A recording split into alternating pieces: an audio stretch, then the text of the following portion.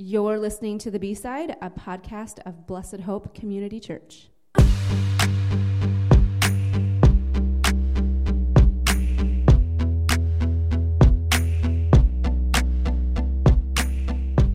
Hey, this is Malia, your host as usual, and today I'm joined by Shauna, Pastor David, and Pastor Matt. Is this like 2 times in a row where we have... No, last time we didn't. Pastor Brian was with us last time, so it felt like a full room. Yeah. But this is the whole band back together. Yeah. Yes. Right? Yep. I feel like we got to take this on the road. Because everybody wants to watch us podcast. I don't think that's true. I don't think that's true either. Right. Is it weird that I enjoy it? Then? No, I don't think. Good. I think that's good, because if we're not enjoying it, then. But I should not think other people want the same thing. Fair enough.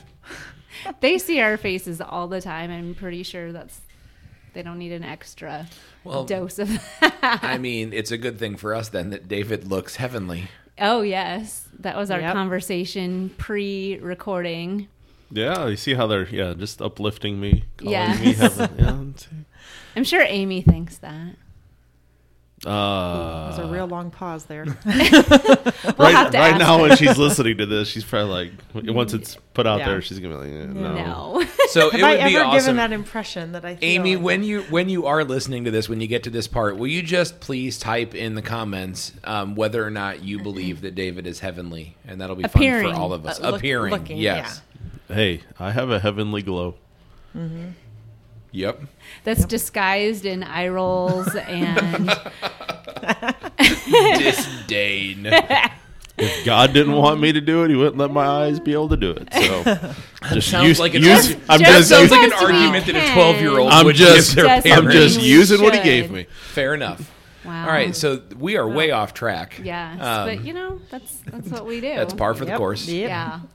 So we are talking resurrection today. So pretty important. I really enjoyed the sermon on Sunday, and I heard some good feedback from people. Good. So yeah. Good. I appreciate that.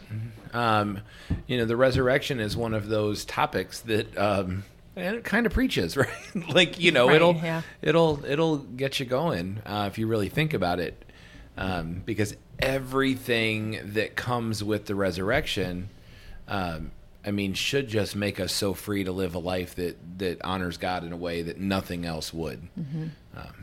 And it really exemplifies faith in a way that nothing else can. Mm-hmm. So, just as a side note, one thing I did notice, because I think probably the vast majority of us in the congregation have read chunks of 1 Corinthians or had it appear to us in different devotionals or other sermons or whatever.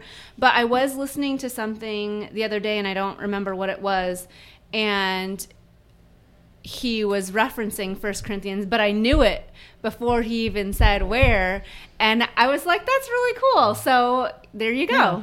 Yeah, I would say anybody that's been faithfully tracking through this series, not to say that David and I are experts in any way, shape, or form, but I would say that as a church, as a church body, because of the depth of study that we've done, if you've been tracking for this whole 2021 so far with us in 1 Corinthians, we're just about, I'd say, experts on 1 Corinthians at this point. Not because of the teaching necessarily, but because of the amount we've been in it and chewing through it and wrestling with it and talking about it. Like, we kind of get a flavor for what Paul really was saying, and so that's good. Yeah. So that was kind of a cool moment, right, for me. Whenever you can think, I know exactly where that's at in the Bible. That's always fun. So thank you for that, guys. Yeah. It's been good. So how many more Sundays do we have? I know we're going to pause in a couple weeks for Faith in Action. So we have 4 more Sundays. Okay. So 2 more in 1 Corinthians 15. Pastor David's going to bring it to us this week. And then I will finish up chapter 15. We'll take a pause for Faith in Action, and then we'll split chapter 16 into 2 weeks. Okay. Have you noticed, I feel like whenever David has preached during this series, he's always got a really long chunk of text. My wife's mentioned that too. Yeah, I was like, because I'm reading through it. I was reading through it yesterday, and I was like, oh, there you go. Yeah. Once again.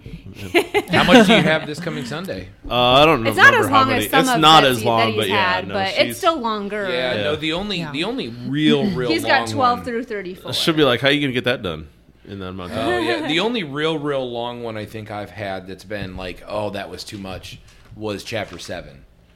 Which was 40 verses. Yeah, that was a lot. So there've been a few of those, and you know what? I guess I'm thinking about it. They have kind of all landed on your lap, and that's it's all good. Weird. Well, that's weird, awkward. yeah. Hey, I didn't have to take the women be quiet one, so I'm Yeah, that is true. That was a fun one. That was fun. But you know what? I think we all learned something from that because Yeah, that has that was been good. that was a hard one. Mm-hmm. Yeah. But so are we talking Pastor this David, morning? he was very pastoral for me when I said, "Hey, I got a question for you." He's like, "Nope, not doing it." Yep. Are we It's like, talking I'm touching it. this morning just 1 through 11? I think or we- are we gonna talk a little bit I think about the we Sunday? can look or- ahead. How they Okay. flow together makes perfect Okay. sense. All right, what you got? Well, I would just say, like, to talk more about this, I just want to reiterate maybe kind of the crux of the issue for the church in Corinth. Wasn't necessarily did Jesus raise from the dead, but the question really centered more around if Jesus raises from the dead, what does that mean for us? Yeah. Are we going to get to also? And I think that's part of what the whole rest of the letter or the whole rest of the chapter deals with questions about our resurrection, right? Mm-hmm. Because if Jesus is the first fruits, right, his resurrection signifies this first of the wave of what's to come, then what does that mean for us and what does that look like? And so I think it's important to understand that Paul starts with Jesus because he is the primary, the first, but then the whole point of this section is to teach about what that means for believers. And that's where Pastor David will jump in talking about bodily resurrection and what that looks like for Christians. Yep. So when Matt's preaching on Sundays, are there things that you're like, oh, I would have said this, or here's a question I have, or do you have those? Yeah. There are thoughts moments. going There are through? moments. This Sunday, not necessarily. I think because we have a class that meets in the afternoons, and we mentioned it a couple times during that, where I thought Matt did an excellent job this Sunday, especially the end, kind of summing that up of the gospel and response to the gospel and all of that. One of the things, and you did hit on it, one of the parts I love about that passage also is Paul's confidence in, I love how he's like, and you mentioned it, you want to go talk to somebody, go talk to Peter. 500, like, go talk to these people. Sometimes we read that stuff and we miss the significance of what's really being said, where, like, how do we know people now would say, well, how do we know the resurrection really happened? Well, Paul just answered. He's like, he had enough confidence to be like, there's a lot of people you can go talk to if you want to go talk to these people. Well, Yeah. and there's no ancient writing from this time of people saying, I did what Paul said, and they said it wasn't true, and you're not finding that. Yeah. So that's what's interesting about Bible study is we read it so fast sometimes, or we just kind of go through it real quick, like, oh, I read my chapter, where we don't really stop to really understand, not like these deep theological things sometimes, just the really clear stuff that we just kind of don't notice, and that's what I loved about it. He's like, there's 500 people you can go talk to. That's one of the things I just loved about that significance of that, because he is really hitting on all the arguments. Like, according to the scriptures, well, I don't buy the scriptures. Okay, well, then go talk to Cephas. Okay, well, I don't like him. Well, go talk to the other 12. Well, they're just you're the ones that run the church. We're not going to listen to them. Great, go talk to the 500. Okay, and then he ends it like, go talk to any of the people that have the term apostle, that are in this position of apostle. And even coming back to talk to me, right? Like I was you. Right. I didn't believe it. I hated the church, and yet now I'm all in. Right. Yep. Yeah, I like that part too. So just that confident, like, yeah. All right. Yeah. So, Yep. but, and kind of speaking, not to talk a lot about this Sunday because honestly, still working on it and still getting all thoughts going, just to something that I think a lot of us Christians don't understand, or I shouldn't say we don't understand it. We don't think about it a lot. Eternity is not a spiritual reality, meaning it's physical. Like, we're going to be physical. We're going to be, it's kind of going back to Matt and I had the ability to go answer questions with the youth group on Wednesday, and a lot of questions about heaven, right? A lot of questions about heaven.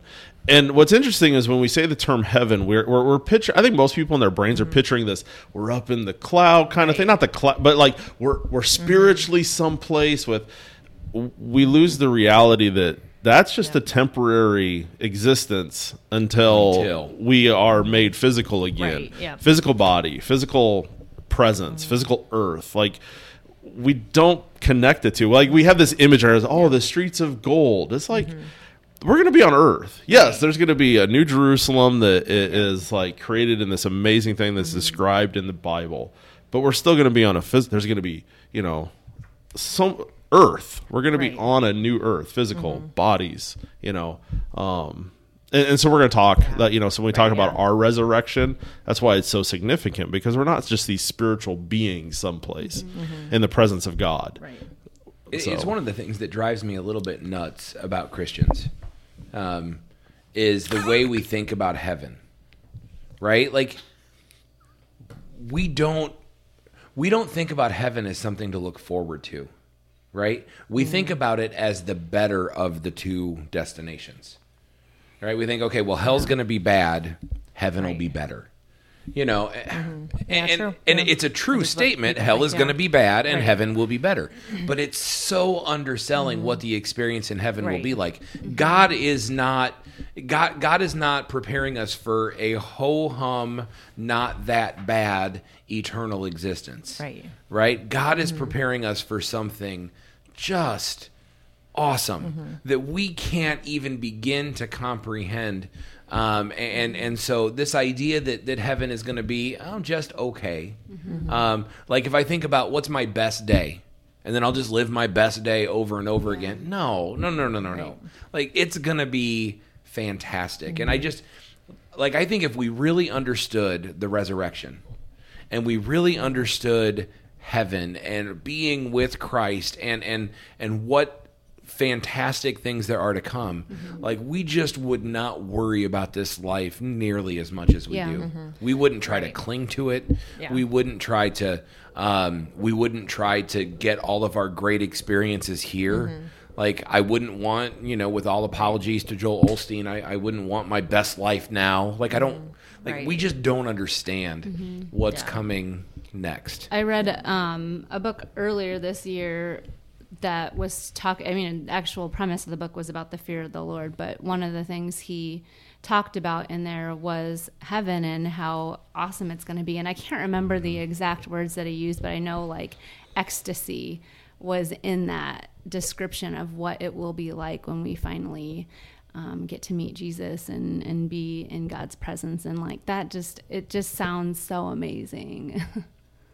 I think we did a series on heaven, a couple of years ago now, that I think came from some legitimate, honest questions from people that will be in heaven. Like, well, what's it going to be like and how will it go? And, I remember that being eye-opening for myself and prepping for that, even more than I ever would have guessed. And I think I would encourage people that are stuck thinking that maybe haven't been at the church that long or forgot or whatever, that are stuck thinking that eternity is kind of somehow ho-hum.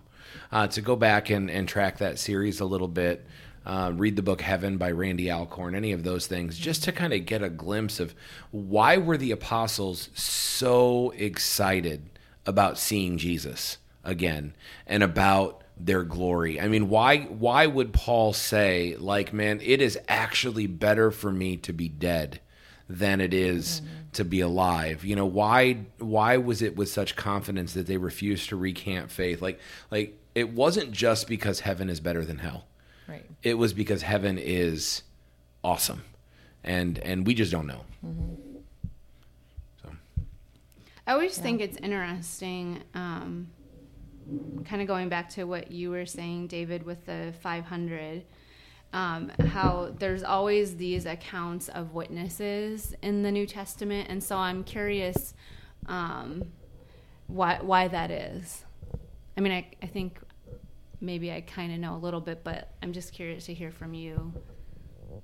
So, clarify, like, what exactly are you asking? I guess. Like, what's the significance of them adding that into their writings about there being witnesses at different events? Because you see that a lot in the New Testament. I think my thought is just human nature. We're skeptics, constantly skeptics. I mean, think about, going back to even the topics we were having about spiritual, like the sign gifts, and how you'll have some people that you'll talk to that have maybe experienced those, and they are very adamant of their existence and adamant. And then you have those that of us that maybe have never seen that kind of stuff or experienced that. So there's this skeptic in us that instantly wants to like discredit, especially things that go against the natural world in which we live in. Because as soon as we step into something that we can't clearly define or explain in and of ourselves, we want to dismiss it, because then it reminds us it's beyond us. It's something I can't control. It's something I can't explain. It's something I can't. So I think the need for a lot of those examples to basically be like, you don't want to take my word. Here's all these other people. Because sooner or later, you just got to come to the place of saying, okay, either I'm just going to believe it and listen to these people that have, or I'm going to have to admit I just don't want to. Right. Like the overwhelming evidence. I think about, even not just this, I remember, a lot of studying I've done with John Wesley, and I remember when he was a man of faith, but his was a religious faith, and when he started meeting Christians that were full of joy and full of the Spirit of God and full of confidence and could articulate this, we have the assurance of salvation. Wesley's like, I don't have that. And it really messed with him. And one of the things he did was he started having conversations with as many people as he could that had that testimony, because he wanted to understand it. He's just like, so he started to seek out, like, because he was skeptic. He's like, this goes against everything I was taught, everything I experienced up until this point. So he was another one. Was like, I don't get it, but I'm going to seek out other people, and I'm going to learn, and I'm going to try to discover it, until he finally accepted it for himself. So I think that's why it's included, is just that natural skeptic that we all are. We just want to dismiss it. That's not my experience. Okay, well, go talk to people who have different experiences than you and discover it, versus we just like to sit in our little silo of, not my experience, not the way I see it. It's like, well, you have plenty of people you can go challenge how you see it if you choose to. So yeah, I especially love that he's like 500, like Yeah. like not even just a couple, but that's a lot. Who was That is doing a the lot. counting? Because Like- that would Yeah. take me forever. Well, and the other thing I love about that is there is so much about Jesus's life and what he did that we have no clue of it. Like Paul says, he appeared to 500 at one time. That was an event that is not recorded in the Bible. Sure. Like, we don't know what the context of that was. We don't know where that happened. We don't know, we don't know where these 500, like in the Bible, in the Gospels, all we're told is his appearing to the apostles, to the disciples. We're not told about these large group gatherings that took place, or multiple people that he appeared to. Even if it was 500 individuals, we're not told about that. We're just said he appeared in the upper room, he appeared here to them. So there's so much that Jesus did even after his resurrection we don't have a clue of, because it wasn't recorded. Yeah, I mean, there's 40 days is a long time, right? To be among people, and you would think that the idea of, hey, that guy we were listening to and following, the one they killed, he's around, right? You know what? Yeah. Let's go talk to him, right? So the gathering a crowd wouldn't have been that complicated for the resurrected Jesus, right? It would have just been simple. The question I have, right, is why were there only 120 in the room together in Acts? I mean, Jesus shows up to 500 believers, right? Like people, well, and maybe they weren't all believers at the time, but he shows up to 500 people. They knew him before he died. They see him after his resurrection, but yet some of them still don't believe. And I think we read that in Matthew, right? In Matthew 28, when Jesus gives them the Great Commission, it says that he gathered them together and some still didn't believe. And I have a hard time understanding how that is. And it goes back to, sometimes it just is a matter of, okay, I either am going to have to commit myself to my unbelief or I'm going to surrender. Yeah, exactly. And sometimes we're just so stubborn in our unbelief that we just won't surrender. Yeah. But I love the way he lays all this out like a court case, right? Like let's present the evidence, and it's in increasing veracity. Right. Like, so you get to the end and you're like, I got nothing left, right? Like you have no legitimate reason to deny that this ever happened. Right. I just started a verse-by-verse study on the book of Acts. And one of the things they actually just said was that one of the reasons why that's included in Acts, where it says a group numbering about 120, is that according to Jewish law said if you had at least 120 people, you could form a government or a Sanhedrin. So I don't know. I thought that was kind of interesting. So, not something I would know. And they did, right? The early church had its ruling council. It had the apostles, and eventually it had James, Jesus' half-brother, leading the charge. And but one of the things I love about that first, it's not even Paul's point in writing. Right. But it's impossible to miss, right? It's the unspoken evidence. One, it's just like, here's the evidence. Peter saw him. Right? The 12 saw him. James, the half-brother saw him. All the leaders of the church, I saw him. So it's the unspoken evidence, though, and look what happened to them.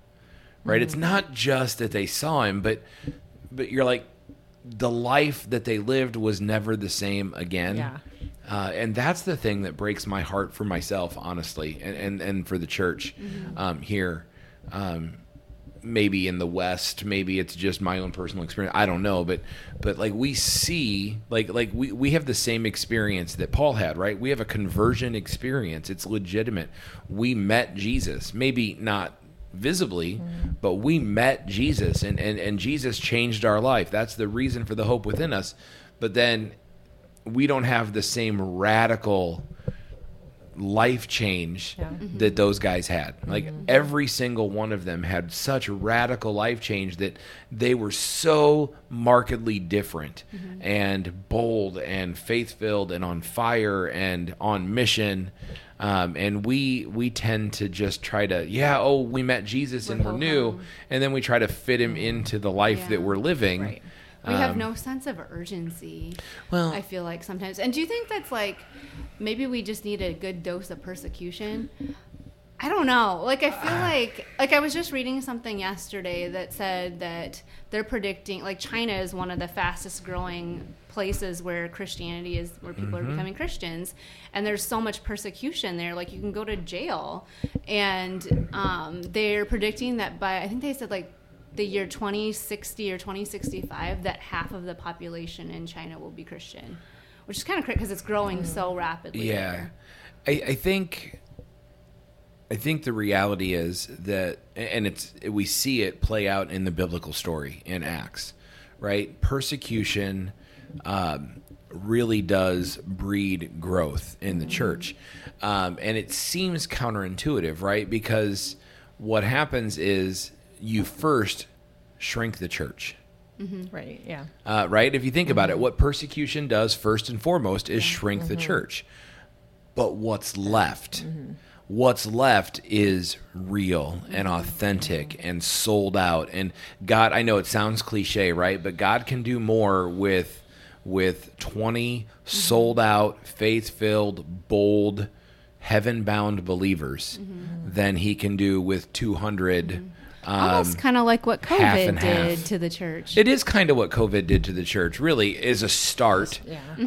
I mean, not in its entirety. I wouldn't call COVID persecution necessarily. No. But it did start the church. winnowing. Jesus talks all the time about the winnowing fork, right? That would separate wheat, the useful grain, from chaff, just the outer husk that was worthless. And I think every time we have persecution, that's an idea of this winnowing fork that separates those that are easily swayed away, right? That just, that wasn't really, I was okay being a part of it, but it was never really it for me. Whatever. And they go away. But the people that are left are people that are absolutely in love with Jesus, and they would not trade him for anything, including their security and their safety in this world.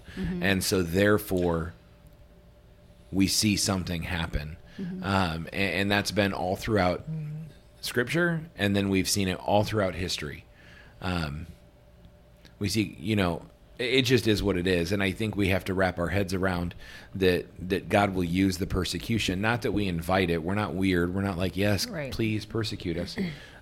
Maybe we're weird, but Sean has given Malia the side eye there about being weird, but I know I'm weird. But you guys couldn't see it, and I appreciated it, so I wanted to share it with you. But we're not weird, like asking, like, yes, please, let's be persecuted. Right. But man, we fight we fight like this is going to be the most tragic thing that's ever happened in our country if Christians start to be persecuted. And you know what? It is going to be sad for me. Right, it's going to be sad for me because my life is going to get harder. But oh my goodness, it ain't sad for the church. Right. The church is going to thrive, and the church is going to do what God has ordained it to do. And so I think that's part of it.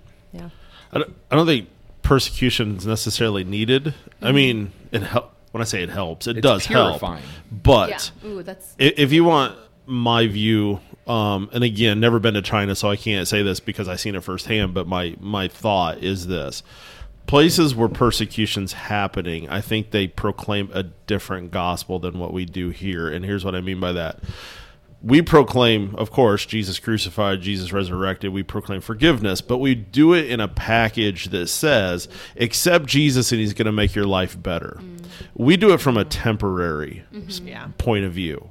We make it out like, there's something missing in your life and you need Jesus. The problem is we live in a country where you can have a very satisfying and a very comfortable life, and you're just like, what are you talking about? Right. Like, so we've created a temporary view of the gospel where I don't think they do that in other countries where there's persecution, because you can't look at somebody in a persecuted country and be like, accept Jesus because he's going to make your life better. Right. Yeah, that is such a weird statement. So that's why I don't think we're seeing the growth here, because I'm not saying we don't proclaim the real gospel. The real gospel is, of course, Jesus, but we package it in a very messed up way. Yeah. And then that's why I think you have people, Christians, so myself included, when you buy into that package, right? That's why I think a lot of American Christians, we're not joyful. We're not, because we believe, but we also kind of have in the back of our minds like, well, I thought it was supposed to be easier.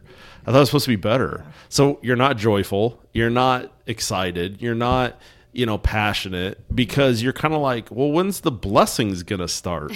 When's the, Jesus was supposed to make it better. When you send money for that handkerchief. Well, like when's my marriage going to get where it's supposed to be? Or because, and I've read this, and I'm not saying it's not true, but I've read this also, and people will say, like, one of the number one times that people accept Jesus is during hard times in life.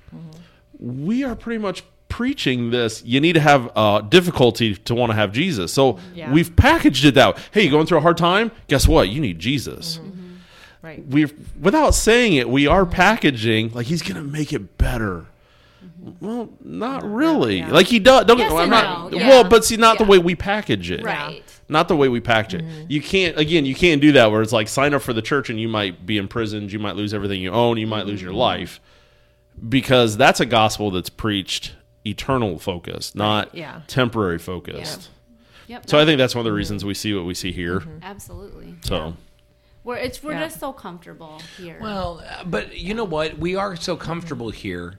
But David, I really like the way you frame that, right? That we're our gospel has more to do with this life. And it goes back to our view of heaven, right? Yeah. Our gospel has more to do with this life than it does with the King of our hearts and the eternity to come, which is why, the prosperity gospel doesn't play real well in other countries. Right? Preaching a gospel of Jesus wants you to be happy, healthy, and fulfilled in this life, right? Like that's Right. You're right. Like that's not the message of now. If we get you baptized, right, your family is going to turn on you, and your relationships are going to shatter, and your life is going to be in danger, and there'll be financial fallout and all of these things. Like it just doesn't.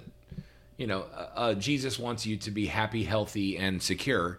That's not a gospel that preaches somewhere else. But in this country, it does. You know where else it did? It did for a long time in Europe.